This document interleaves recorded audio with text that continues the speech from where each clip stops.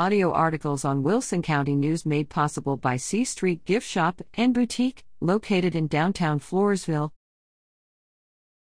Spain nursing home success against COVID. Editor.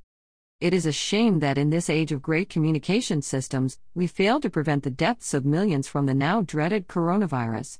Now the American death toll exceeds 700,000.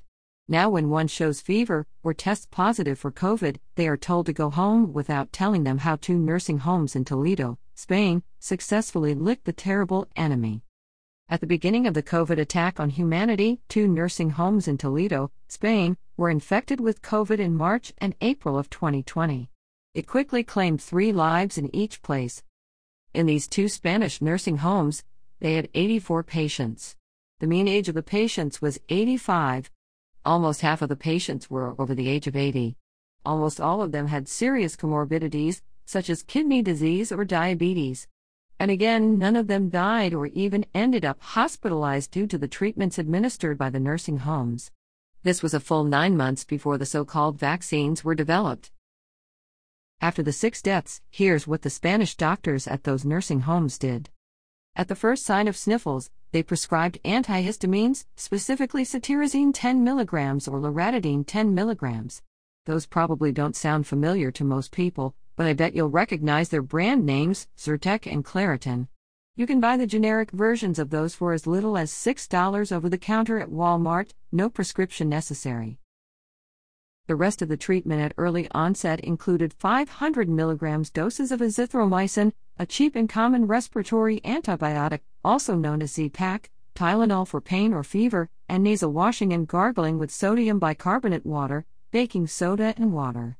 If you buy the generic brands, then the total cost for all of those items is a little under $30. The Z-Pak is the most expensive item because it requires a prescription. That was all that was required for about 75% of the patients in those 2 nursing homes. In the 25% where symptoms worsened, they added an asthma inhaler dosed with mepafilin, a 2-week course of the antibiotic levofloxacin, brand name, Levaquin. In the most extreme cases in which patients developed trouble breathing, they gave them a couple of shots of prednisone every day until their breathing returned to normal. Staffers working in close proximity to the sick COVID patients were given Claritin or Zyrtec as a prophylactic. All of our patients evolved satisfactorily and were recovered at the beginning of June. No adverse effects were recorded in any patient, and no one required hospital admission. At the end of June, 100% of the residents and almost half of the workers had positive serology for COVID-19, most of them with past infection.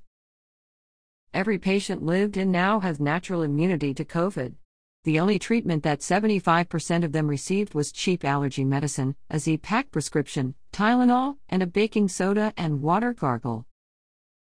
All quotes came from https://www.americanlibertymail.com and PMC783334/#PO equals 34.9057. Manuel Ibarra Jr. Colgate, OK.